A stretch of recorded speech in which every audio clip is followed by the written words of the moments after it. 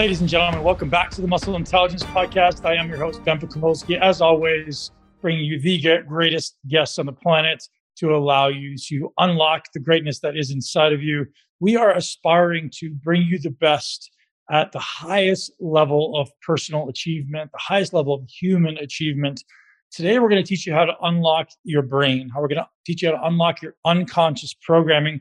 We've been going down this path a little bit lately with a few of the guests, and I want to keep driving it home because there are some immediate action items you can take right now to upgrade your life through accessing your unconscious and subconscious programs. Ultimately, the life that we live is a result of our thoughts, of our unconscious programming. And if you want to live the greatness that is in every one of us, today's guest is going to help you unlock it. Elliot Rowe joins me today to teach us about the unconscious, the subconscious, and ultimately how to access it through his modality called regression hypnosis. Now, this is not waving the watch in front of your eyes type of hypnosis. This is not you are under my spell type of hypnosis. This is really, really scientifically validated changing of the unconscious programs. And Elliot and I have worked together personally over the last few months, and I can tell you truthfully that the results are nothing short of miraculous. As you guys know, I'm always on a quest to improve myself.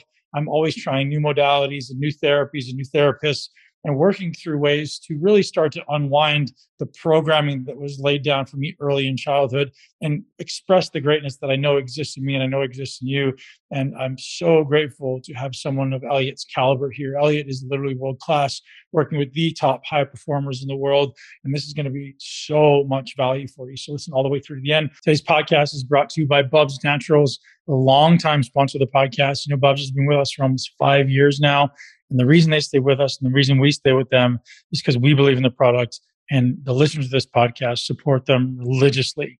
Bubs is known for having the best collagen, the best MCT, and ultimately now they're adding a new complete range of products that you guys are going to love, just ultimately to help us access high-level products.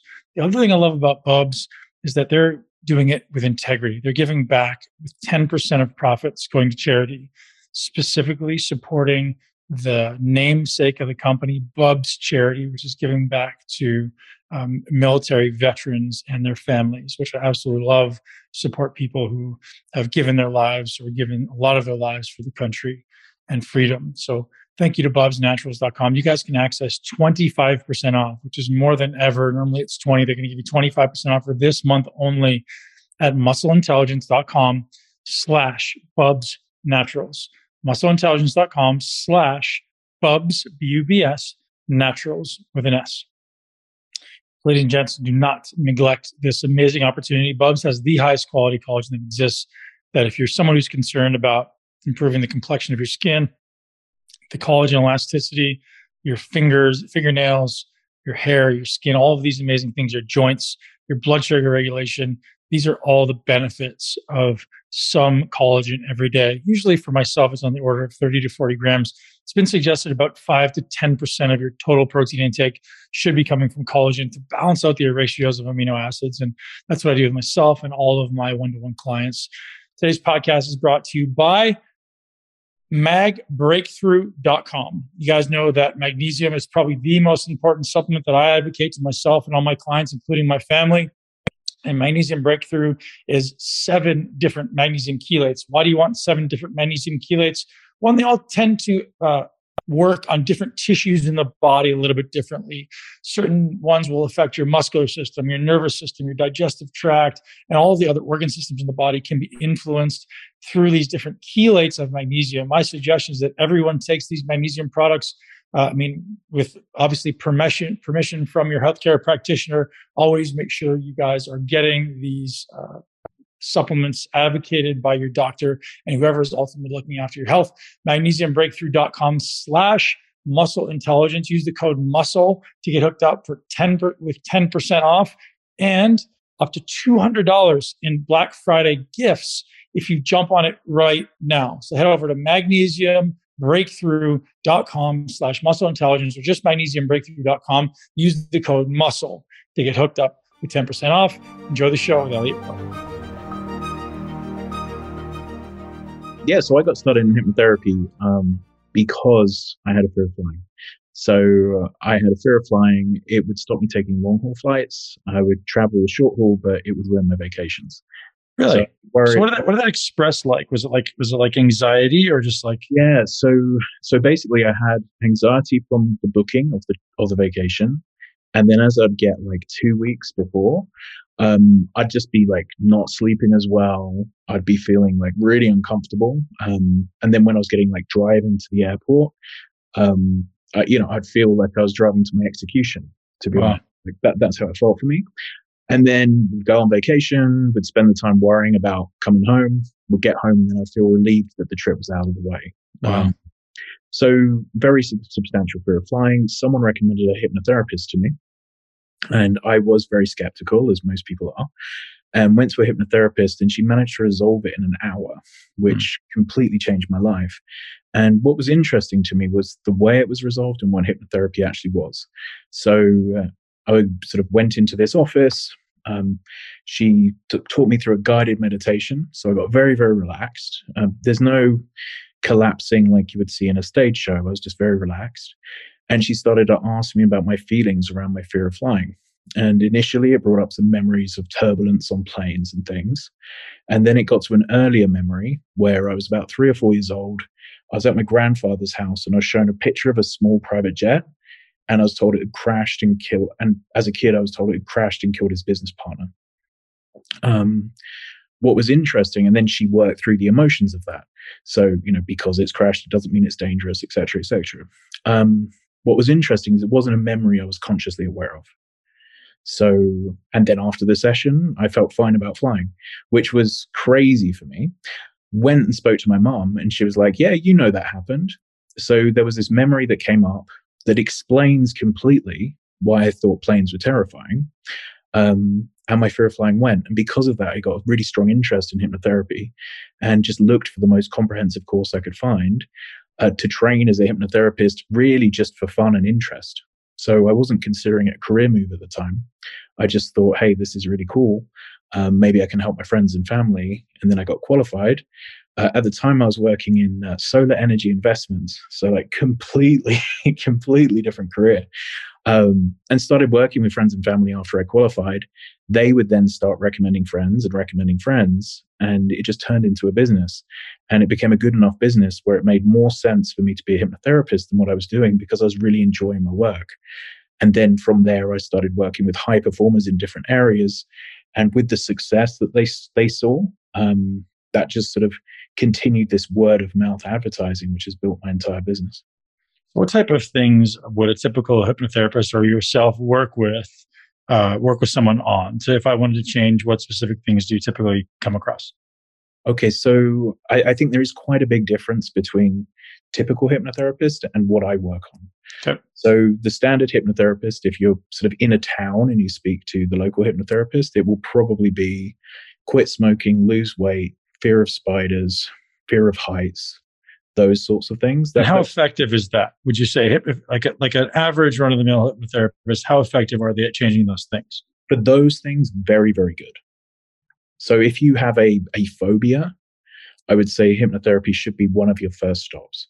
So if fear of heights is impacting your life in some way, or public speaking is another really good one, then talking to a hypnotherapist, that makes a lot of sense because it's very easy to track those emotions back. It's Mhm. actually the stronger the fear, the easier it is to find the initial sensitizing event. So if you're terrified of something, it's really easy. If if it's like something's just fine tuning, then it's a more difficult task. The work I do is all high performance. So I'm helping people with self sabotage, fear of failure, fear of success, performance in very high stakes environments. So for Olympians, UFC fighters, stock traders on Wall Street, uh, professional gamblers playing poker, those sorts of things. So I'm very much niched in high performance. That sort of small area where a small change can be really valuable. So I'm trying to get someone who's at 95% to 97% because that 2% is worth a fortune to them. The hypnotherapist in the high street is trying to help you quit smoking. It's quite a different job, but we're using similar techniques. So if we speak about self-sabotage, it seems to be, I mean, you tell me, that sounds relatively common to me. What Mm. type of thing would typically be the kind of catalytic event in that for someone in their life? Well, usually it's around self-worth. So there's different types of self-sabotage, but if we take one of the easy descriptions of it, so let's look at self-sabotage where it's procrastination. It's not doing the things you know you should be doing. So, hey, how should you be building your business, Ben? I should be doing this, this, and this, but I'm not doing it. And I don't know why. We'll go into the session, and oftentimes it will come up that this client was particularly clever at school. They didn't need to work hard, and they built a persona around being the clever kid. That was me, man. Oh, right. Okay. Well, okay. Well, it gets deeper than this. Dude, I didn't read a book till the end of high school. People don't know that. I never wrote. I got through high school, almost to the college. I think I got into college without reading a book. Period. Yeah. And the thing is, usually these people, because they've defined themselves that way, it becomes really scary to start to work hard. Because then if you start working hard and you fail, your ego's crushed. Yep. But if you don't work hard and you fail, you can tell everyone I chose to not work hard. And that's why I didn't get the A, but I got a B. That's good enough because I would have got an A. I would be the best. Right.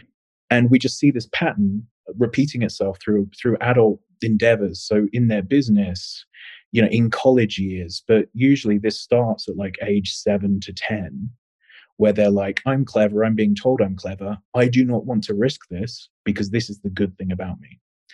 And so that's not the only initial sensitizing event, but that's the one I see a lot with high performers.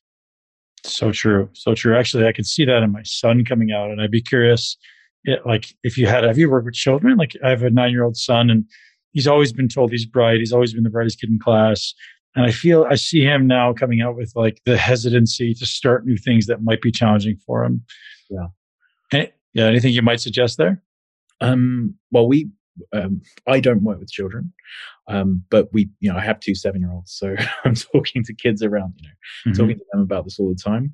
The approach that we take is, we explain to our daughters, there's nothing you can do wrong that will allow us, like, make us love you any less. Mm-hmm. But there's also nothing you can do right that will make us love you anymore. So what we're trying to do is remove the idea that in any way their value or worth It's conditional. is conditional.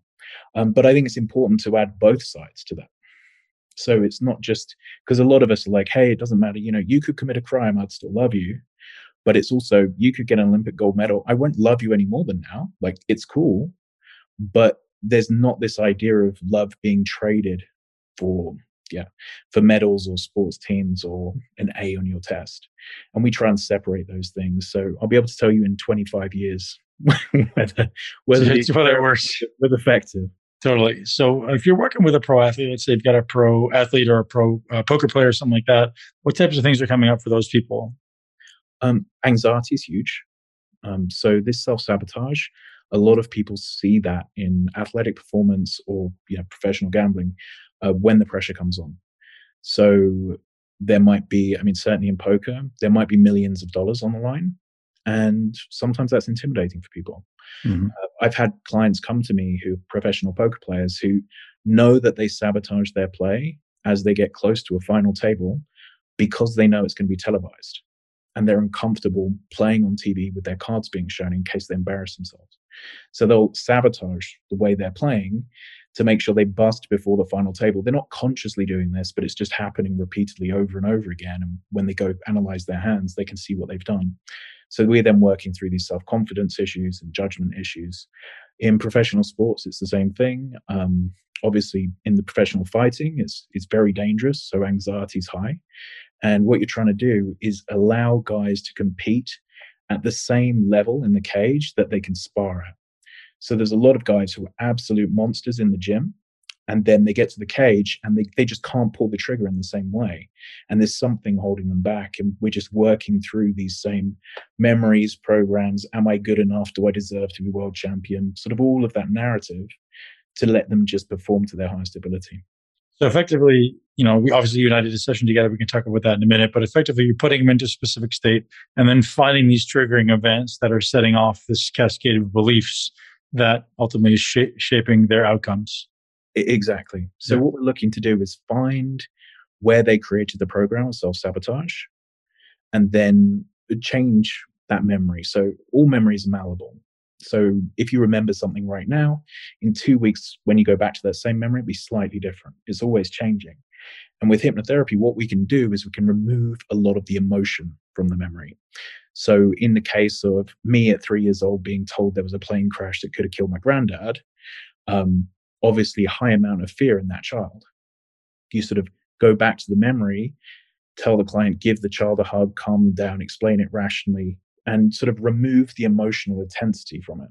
So the subconscious no longer has a reason to fire this trigger every time something reminds you of that. So in my case, it was getting on a plane would bring back this subconscious program of you are risking your life. And most people have no idea these things exist. They're just experiencing these emotions that manifest in whatever way, and they just don't know why they're there. So, how do you, as a hypnotherapist, start to find the root of it? So I'm always looking for the physical sensation that they notice in their everyday life. So let's say it's anger. So someone knows they're getting triggered. Again, in my case, a lot of the times it'll be CEO of a company getting triggered by a particular member of staff and can't understand why. And I'll say, okay, how does that anger feel in your body? And they'll say, so this is in the hypnotherapy session. So they're very relaxed. So where do you feel that anger in your body? And they'll say, I feel a pressure in my chest, a sickness in my stomach, whatever it might be for them. And then we'll say, right, I want you to trace back to another time earlier in your life you felt that same way. 5, 4, 3, 2, 1. What's the next time you think of? And they'll bring up a memory, and then the next memory, and the next memory. And then you usually end up somewhere which just explains the problem. And then there's sort of an art and a science to this. You can never be 100% sure, but you get this feeling like, yeah, this is the thing that's taught them this, and then we work through it. And this is why I was saying that when it's very strong emotions, it's actually much faster to get to the root cause than when it's very subtle. So the fine tuning I'm doing with someone who's already at 95% is actually slightly more difficult and usually takes longer than someone who says, I am absolutely deathly terrified of public speaking. There's a reason, and their subconscious knows why, because the alarm's already on a 10. So your subconscious can find quite quickly where that's coming from. So interesting. So, when you're working with these high performers, how long would an average shift take? I know you and I spoke about we did about 2 hours together, and I think it was the most transformative thing I've done to this point in my life. And as I said prior to our call, I've done many plant medicine sessions. I've done neurofeedback, which is said to be transformative. I've done tons of meditation sessions. I've never done any psychotherapy or anything like that. But as far as like feeling an immediate shift that seems to have stuck, as far as just how I feel about myself, my overall feeling, tone, and energy was completely different after 2 hours. Is that typical, or do people sometimes take long? I know you said like if it's something that's not so charged, it takes longer. But I'm curious, like how many sessions you have on average working with people? So I would normally say it's very rare to someone to have a first session and then not be a big shift. So I would expect some shift after a first session. But I'm working with people usually sort of over a longer period of time. So typically I'm doing 10 sessions over 6 months, or I'm working with people in some cases over years and years, depending on effectively the stakes that they're playing. So So is it going levels deeper, or is it always working on the same challenges? so usually we're starting with the very charged issues, and we typically resolve those pretty quickly, or they feel that shift that you're describing pretty quickly in those early Mhm. sessions. And then it becomes more about fine tuning their behavior, the more subtle patterns, the ways that they can explore their subconscious to make the most of their potential in their business or their career or whatever it might be. So it starts off very emotional, and then it becomes more like a coaching relationship moving forward. Um, and again, this is especially when the stakes are at their highest. So people playing very, very high stakes poker, crypto traders, stock traders, CEOs of large companies, Mm. where one small decision might be millions of dollars. And that's where it's this sort of longer term approach. But certainly, what you described in terms of a first session having this deep impact and like life just feels easier now, that's not rare at all. That's what I experienced, and what you've experienced as well.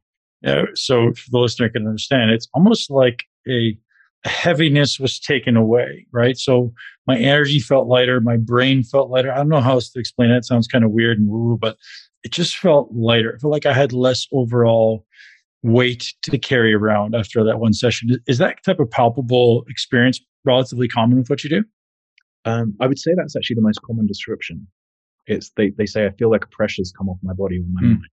And what it is they've been carrying around a fear or a stress that they thought was part of them. So they thought that they are an angry person, or I am an anxious person, or whatever it is, that belief. And they've now been separated from that belief to, I learned to be angry because it kept me safe, or I learned to be anxious because it kept me safe. And with that separation removes all of that pressure. And it's just like, okay, I'm me. And if I can unlearn that, I can unlearn other things. And I don't need to be worried about judgment from my family or my friends or my parents in quite the same way. So many of us, or I would say almost everyone, is carrying this emotional weight from childhood. Oftentimes, quite a lot around: am I good enough? Am I lovable? Parental issues. And as adults, if we can disconnect from that, which logically we know we should, but it's very difficult. It just feels like an enormous amount of pressure is released, and you have this different freedom in your life. For the listener, I had some really interesting memories come up that I had no idea existed, and they were so crystal clear, like exactly what was happening in my life. And again, it felt so real, like I was there. And then as you just went through and kind of, changed my beliefs around those things, it just felt like it just lifted, and it was just an incredible experience. And so I think it's important that I bring that up because I had no idea those memories were there. I don't even know if they're real, but the perception of them felt real. And now the shift in perception of them also continues to feel real. Like, and as you say, the self-worth changes, the conversation you have in your head changes around the person who put it there, the person who was maybe putting the charge there completely shifts. And like my interactions with them since have just been different. And it's such an interesting thing to be able to step into a relationship that for, 35 years has felt this like negative charge, and all of a sudden it's not there. That has so much potential to change so many aspects of life on a simple level. Mm. And and then that's the thing, is this it was just a learned behavior. Mm-hmm. So, it's this: I have learned that this person is a threat, or this person is judgmental, or this person will make me feel awkward. It doesn't have to be huge dramatic things. But then when you get that release and we adjust these memories and we see this is another person just trying to get through life. All of us have issues with our parents. Mm-hmm. All of our parents probably were just doing the best they could with their faculties at the time, with their abilities at the time. Yeah. And if you can just start to feel sorry for them if they didn't do things perfectly instead of blame them, that reduces the pressure dramatically. And a lot of the sessions, whether it's with a fighter or a poker player or a stock trader, in reality, a lot of it's just around forgiving parents, forgiving ex-girlfriends, forgiving, the uncle or whoever else, and just starting to release things and see, hey, humans are humans. We're all doing our best with what we can. And I can feel sorry. I can feel empathy for someone who is angry at a 6-year-old, because what sort of stable person would get angry at a 6-year-old, and sort of pass the way that felt from yourself, the way you feel as a 6-year-old, to pass it to the adults. So, hey, I don't need to feel bad about being a bad kid. I need to feel sorry for them that they couldn't control their emotions. They didn't know how to deal with children properly. And as you pass that on, it just feels different. We're doing this at a subconscious level. So as you're passing on sort of the empathy almost, because so feeling from a feeling of blame to a feeling of empathy, then that trigger doesn't make sense to your subconscious anymore. And then you can just move forward. Fascinating. Do you ever get high performers? I experience this quite often. High performers who say, I'm not sure what's wrong. Like, I don't have any conscious awareness of why I'm self sabotaging. So maybe they've become good at blocking their emotions or muting their feelings. What do you do in those scenarios? So I'd say that's probably the majority of the high performers who come to me. They don't know they don't have a specific thing. They have I know I could perform better, but it feels like there's a barrier in my way. That's how I felt before our call. Yeah, and that's like the starting point. I'm like, okay. So then I explore it. Like you said, our call was 2 hours. 90 minutes of that was really an exploratory conversation of me trying to, hear from the things that you're saying about your past, the way your tone of voice changes when you talk about certain people or certain time periods, the sorts of things that were triggers for you in our conversation. And that's helping me build a picture of the type of direction I think we're going to be taking with the hypnotherapy session. So I'm spending sort of 90 minutes getting as much data as possible. And then just through my experience, I've probably done 13,000 sessions now. Like I've done a Jeez. lot of hypnotherapy sessions. And just from having done all of those, I'm like, okay, the direction I think I need to go with Ben is here, here, here, because, again, my subconscious is working. When you do that many sessions of anything, you just get patterns and trends, and you just have an idea of what direction to head. Totally. So I understand that a lot of it's probably subconscious. You just start to have a feeling. But if you were to bring that to like your conscious awareness and offer to the audience, like what you might be looking for in someone's facial expressions, the tone of voice, maybe the rate of speech, what types of things would kind of would manifest in someone if they're expressing on something that they're maybe afraid of, or that may be a triggering event? So what I would do, part of that intake, I always talk about both parents. So I'll say, hey, are your parents alive? Are they together? Are they divorced? And they'll say they're alive and they're divorced or whatever it might be. What was it like growing up with your dad? And sometimes I get a 1 or 2 word answer, right? That means it's an issue. It was great. Okay, probably wasn't great. So I need you to expand, talk into it. And then I'll do the same with the mom. And what you'll typically notice is the tone of voice will change on one of the parents. So the way the client's sounding, when they're describing other things, they speak one way. And then we'll get to one parent or we'll get to one experience, and the pace that they speak will change. Sometimes it's slower and more thoughtful. Sometimes it's faster. Or there'll be like a cracking in the voice. Again, hard to describe, but if you were listening to these sessions, it would be very clear for anyone to pick out that, hey, you've sounded like this the whole way through. We've got to your mom, and then suddenly it's different. And then we go away from your mom and it's changed again. I'm like, okay, I know I need to be covering issues with this client's mother because something is going on there. There's some kind of restriction. And then we're just talking about, obvious things like, when's anxiety coming up in your life? Are you getting frustrated? Are you getting angry with people? And then, in your business, what are the things you should be doing that you're not doing? And oftentimes people can give me a long list of the things they know their competitors are doing that they're not doing themselves.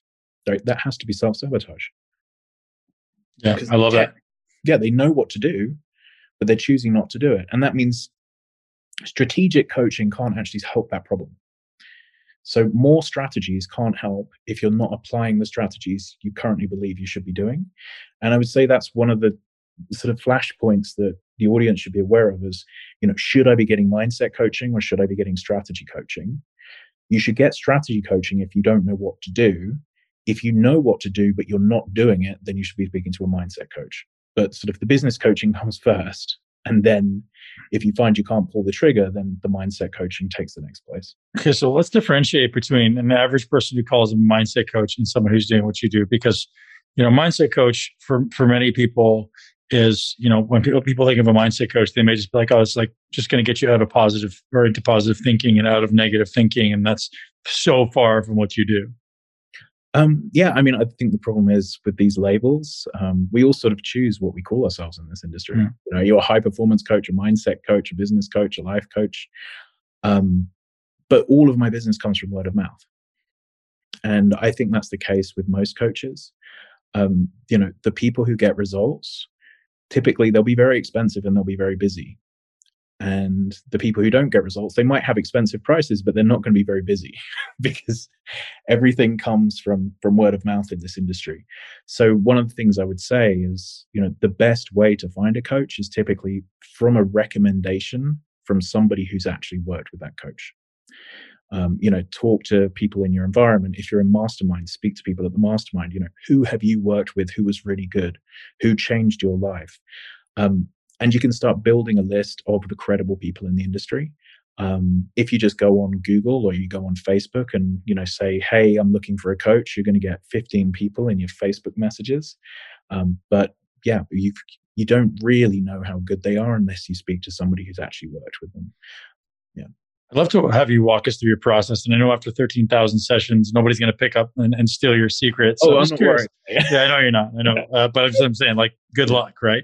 You're truly exceptional at what you do. I feel truly blessed to have you on the podcast. So if you walk through like that, what you're asking or what you're trying to decipher there in that first 90-minute intake, and then what like the actual hypnosis part looks like.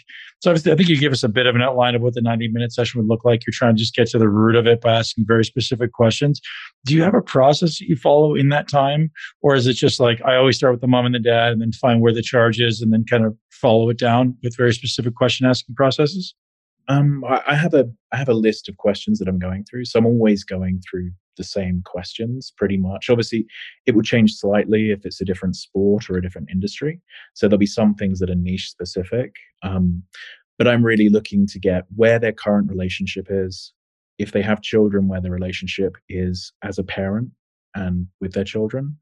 I'm looking at the relationships that they've had with their parents. And again, that's usually where most of the issues I'll be covering in a hypnotherapy session will be coming up. I'll be talking to them about previous coaching or counseling or therapy that they've done, what they liked and what they didn't like. So there's a huge amount of information. If there are coaches listening to this, finding out a client's preferences for the coaching that they've had previously is unbelievably valuable. Why is that? People will tell you, well, one is if they say every coach I've ever worked with was terrible, probably you're going to be added to that list.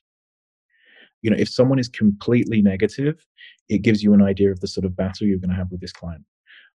Oftentimes, though, they'll have preferences of, hey, I didn't like this coach, they never listened to me, or I didn't like this coach because they were just asking me to solve my own problems and they weren't guiding me in any way. So some people want their hand held, and some people want to be pushed, and some people want to be told what to do. And we're looking to build rapport as much as possible in this first interaction. So certainly for my kind of work, the higher the rapport, the more trust that's built, the more chance the client's going to go where they need to go. So I can guide them towards solving their own issue. Effectively, they're always solving their own issue. I'm just a guide helping them getting to the state where they can start resolving their own problems. I'll then talk about the emotions, like I was describing. Where are you seeing anxiety, procrastination, self-sabotage, fear of failure, fear of success, anger issues, etc. I'll then talk about how they are socially. So what does your social life look like? How do you interact with friends? How do you feel in a busy environment? We'll talk about potential drug or alcohol abuse that they're struggling with, any other vices they might be struggling with. That often tells us there's an issue. If someone has lots of vices, usually there's quite a lot of work for us to be doing. There's something that those vices are sort of hiding for them. And then I'll talk about key moments in their life where they feel things shifted for them. So, are there any major events that have happened that you feel have created trauma in your life? And we'll talk through those.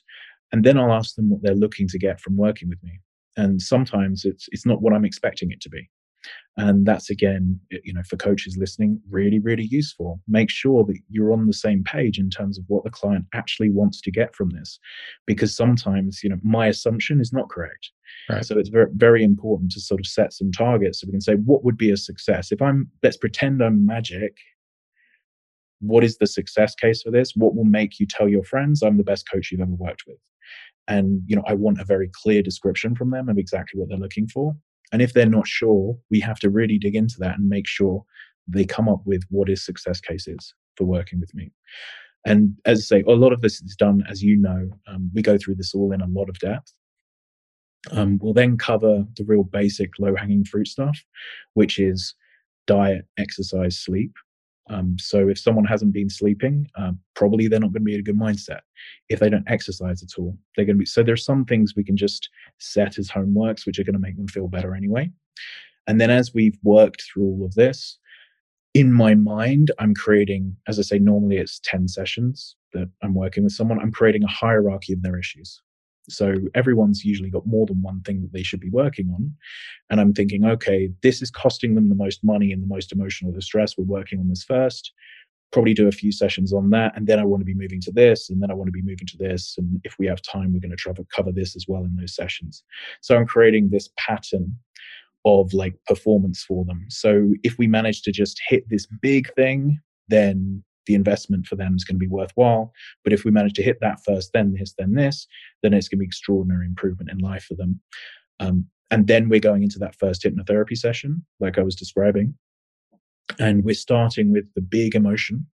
So before we get into the hypnotherapy session, I want to come back because that we can dive into, but I want to come back to talk about why you brought up sleep, nutrition, exercise as an essential part to the transformation process. Because I think skipping over that would be an injustice to the audience. So why is that stuff so important to the brain being receptive to change in the unconscious state?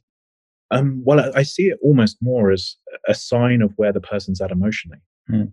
So if someone doesn't have self-care, so somebody's not working out, they are eating poorly, or they're not sleeping properly, it's just a lot of red flags that there's some self-worth issue. Because I believe that the vast majority of adults are aware, they might not know technically exactly what to do in terms of the best body they could achieve, but they are aware that in order to be healthy, you need to be exercising regularly. Most adults are aware that you need to get around 7 hours of sleep minimum a night. They are aware that they shouldn't eat pizza every day. So for me, this is like collecting the red flags of what's their self-love, their self-worth. Because if someone's successful in business, but they never exercise, they're eating pizza all day, and they're not getting sleep at night because they're drinking, there's going to be a lot of work for us to do mindset-wise to get that in order before they can get to that next level in their business. So I just see the importance as without these things, it's unlikely you're going to be a very high performer in life. And it's like as I say, these are the red flags I'm looking for the direction of these sessions. Yeah. So if someone knows better and doesn't follow through on it, you see that as a red flag for self-worth rather than maybe just they don't value it. I think it's very rare for someone to truly. So I'm having a very intense, effective, quite intimate conversation with somebody. People who are, let's say, substantially overweight because they are eating a lot and they're not exercising. I think when you're having a very close, intimate, personal conversation with them, they know that they should be doing that, and it's affecting the length of time that they're going to live, how they're feeling on a day-to-day basis when they put their clothes on, the way they're looked at, the way they feel walking up the stairs. And I think it's quite easy to say, hey, I'm just happy living like this. But when you're having these very personal conversations, I think oftentimes I find the truth comes out that actually they do know that they would be better if they were healthier. Totally. I have a belief that, the overeating problem for most people is just like, hey, I'm eating to cover something up, right? I'm moving away from anxiety, moving away from fear, and this changes my physiological feeling, my physiological state. So for most people that I've come across that have an overeating challenge or eating problem, we'll say, is it's usually just them running away from something, right? So I totally agree. Yeah, and again, this is just I'm not a dietitian, I'm not a fitness coach, but just I'm looking for the way that they talk about it. So, it's not for me to decide whether they should be a vegan, whether they should be doing paleo. Like, none of that's relevant. What's relevant is they're doing the thing that they believe is best for them. Mm-hmm.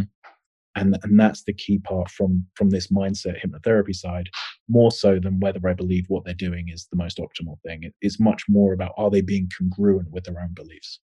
It's interesting. So I have this kind of thought, this paradigm of like life is a succession of decisions based on what's better for me or what's not. Like at any moment I have a decision, I can choose the thing that I know is better for me. I know this is going to move the needle forward in my business, move the needle forward in my body, move the needle forward in my relationship.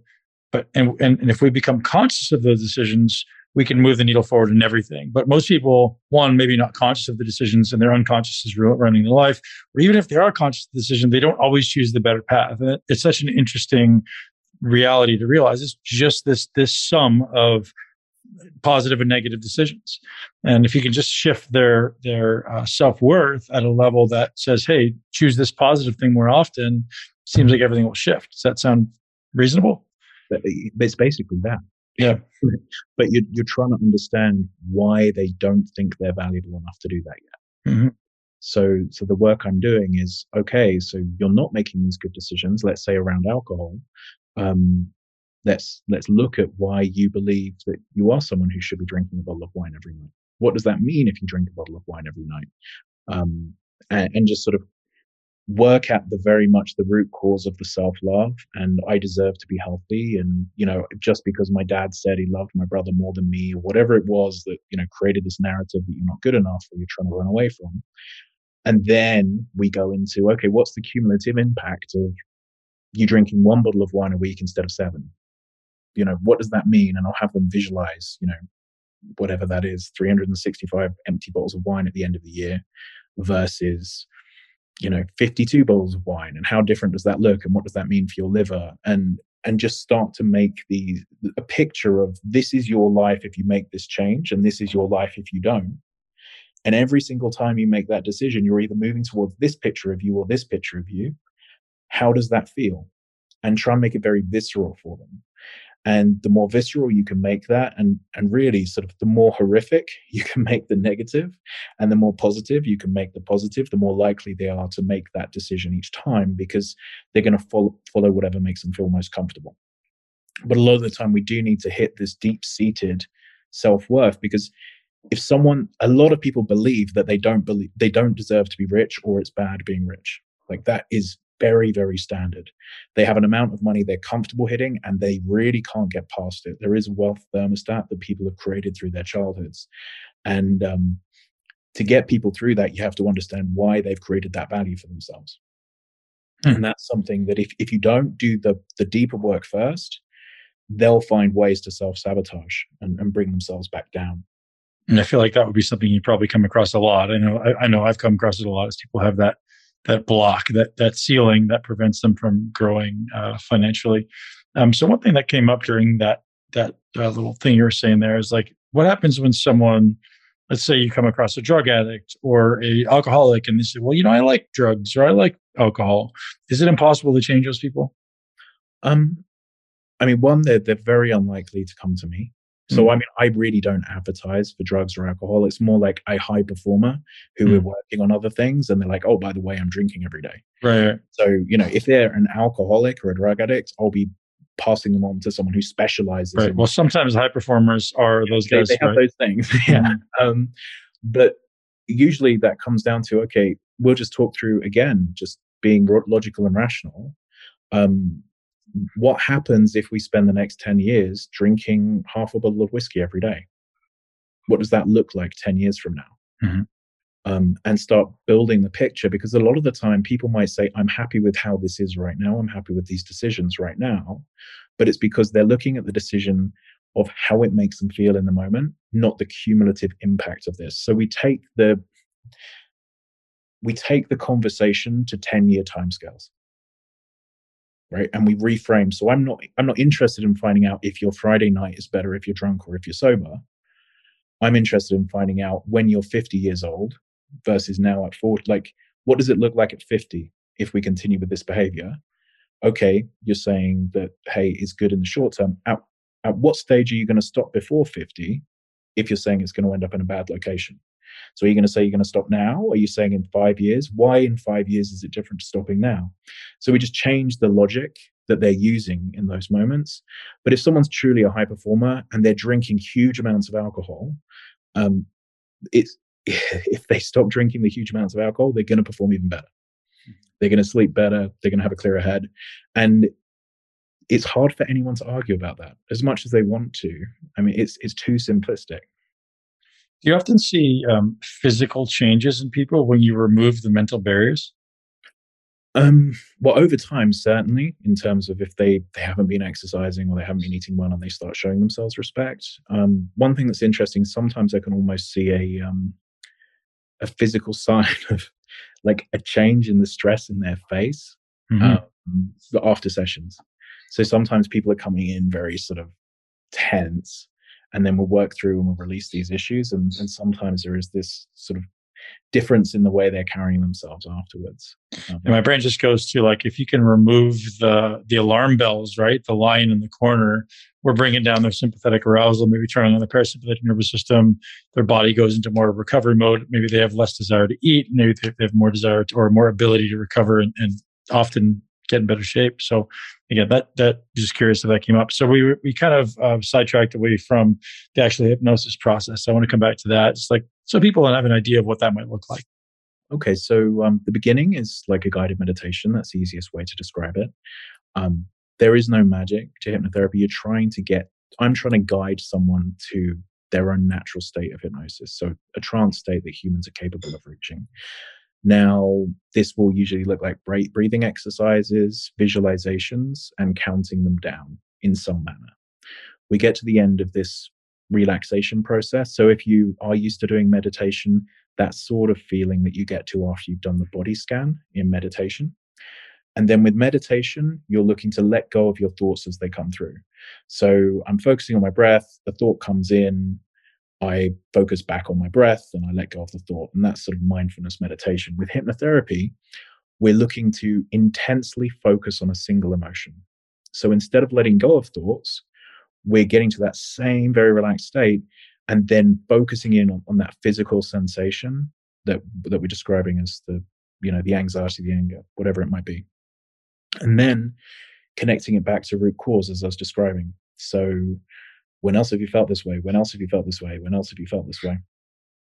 And we'll hit some memories that usually quite obviously are traumatic and have caused issues. They don't have to be horrific memories, but it's just enough for the child to question their self-worth effectively. So the teacher has called them out in class and called them stupid or whatever, these sort of things that come up again and again and again.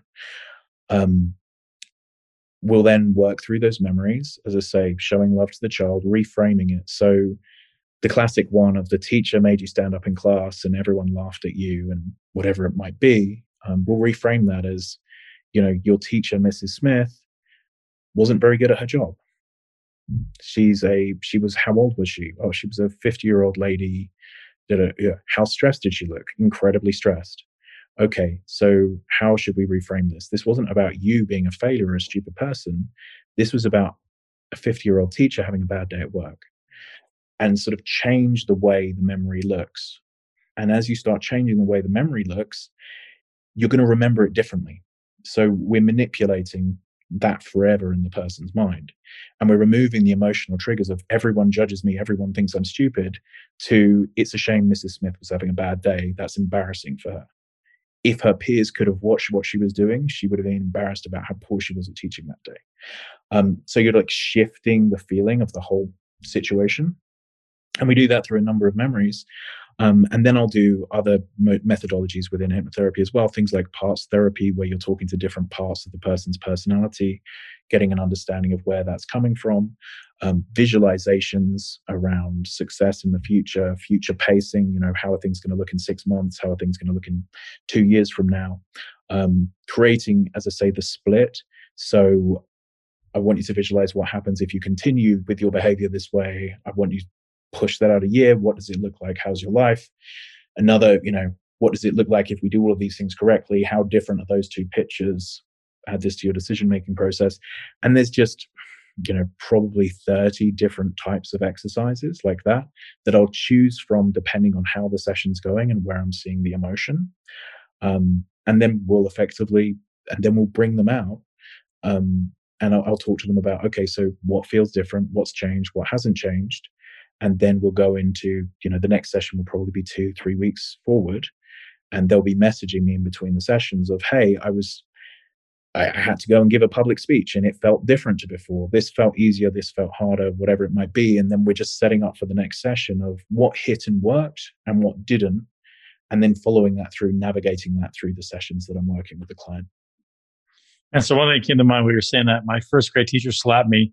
And I think that made me rebellious for my entire life. Like I was thinking through, I have this kind of attitude of just being very rebellious. She slapped me in front of my whole class. And it set me up for the rest of my life to feel like I was a rebel because teacher slapped me and I kind of got back in her face. It's amazing how that little stuff comes up and you're like, that can shape you so much. You're not sure why it's there. It's so crazy how that shapes the entire rest of your life. And then, as I say, if you can then shift that, so your subconscious said, I'm naughty, I'm a rebel. Mm-hmm. And we dig back in there and we're like, hey, we're going to go into the DOS programming behind this and say, Mm-hmm. wow, that teacher is so bad at her job that she slapped a child. How embarrassing is that for that teacher? She risked her career because she couldn't control her emotions.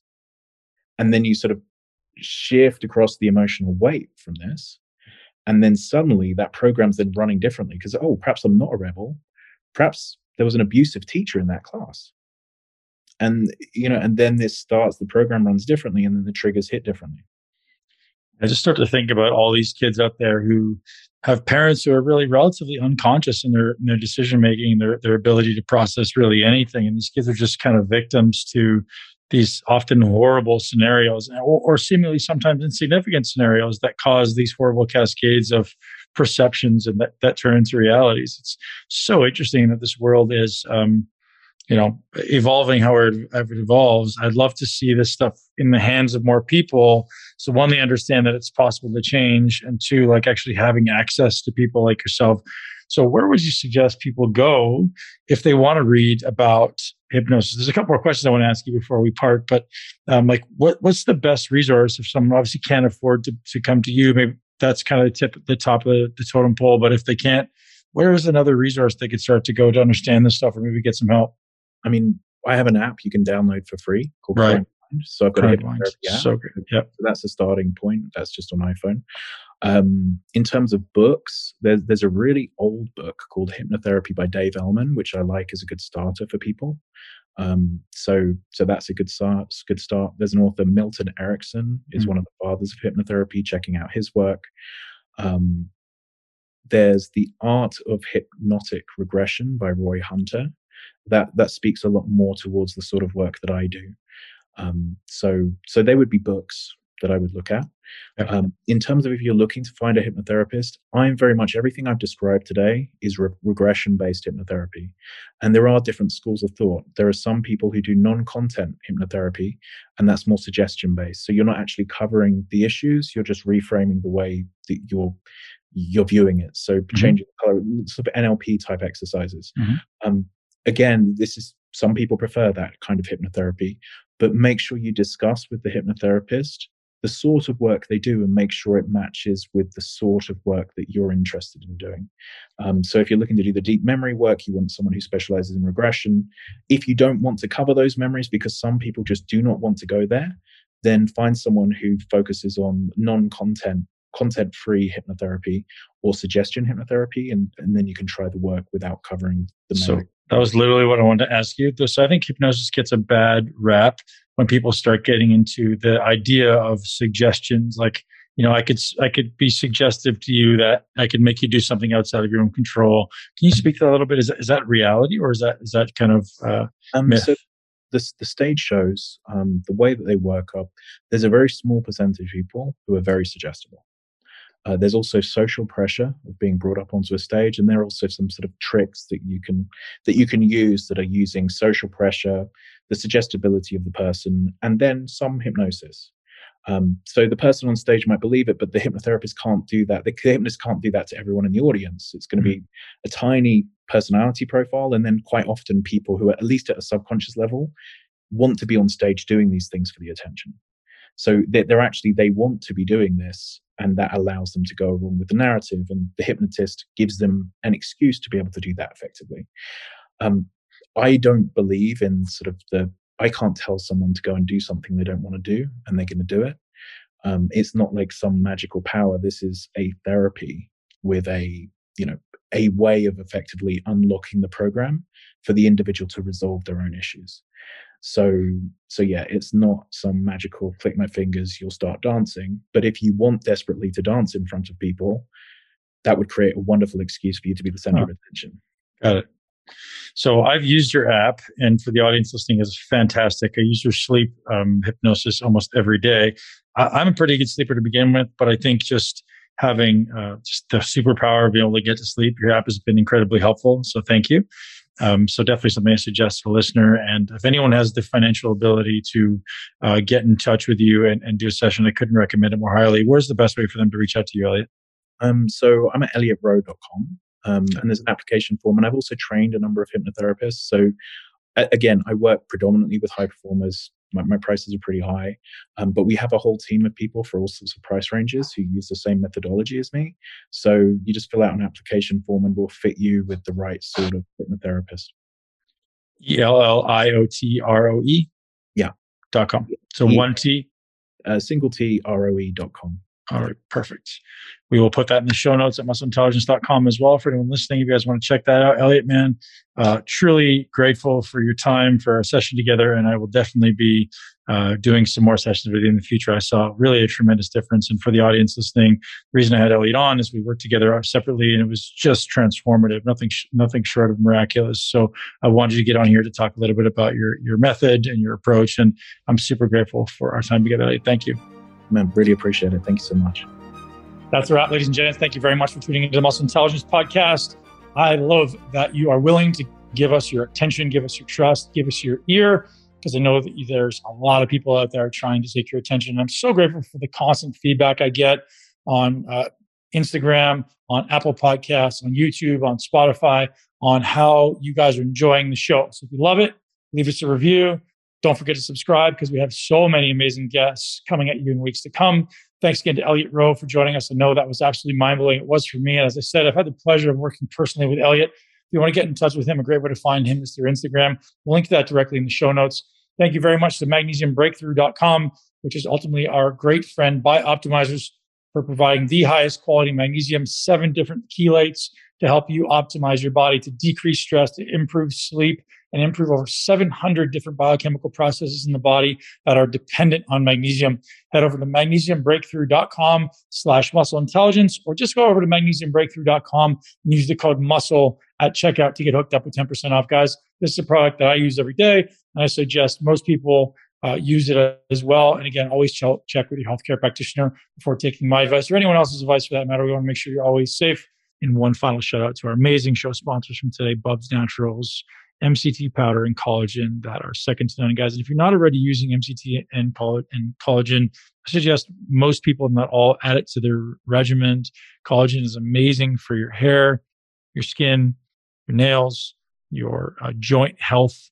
It's something that I usually will take pre-workout to improve my joints, and I'll often take it a little bit with dinner or after dinner to improve my sleep. It tends to help regulate blood sugar, and when you sleep, because of the amino acid glycine, really seems to help blood sugar regulation. So if you're someone who's looking to lose body fat, someone who looks to improve their joints, someone who wants to improve the appearance of their hair, their skin, their nails, and collagen is the way to go. Head over to Bubs Naturals, BUBSNATURALALS.com. Use the code MUSCLE to get hooked up with 25% off. Have an amazing day. Live your greatest life in a body that you absolutely love. Thank you so much for tuning into Muscle Intelligence. If you enjoyed today's episode, please be sure to share it with at least one person you know. And make sure you're subscribed so you never miss an episode. This podcast is for information purposes only. The statements and views on this podcast are not medical advice. This podcast, including Ben Pekulski and the producers, disclaim responsibility for any possible adverse effects from the use of information contained herein. Opinions of guests are their own, and this podcast does not endorse or accept responsibility for statements made by guests. This podcast does not make any representations or warranties about guest qualifications or credibility. This podcast may contain paid endorsements or advertisements for products or services. Individuals on this podcast may have a direct or indirect financial interest in products or services referred to herein. If you think you have a medical problem, consult a licensed physician.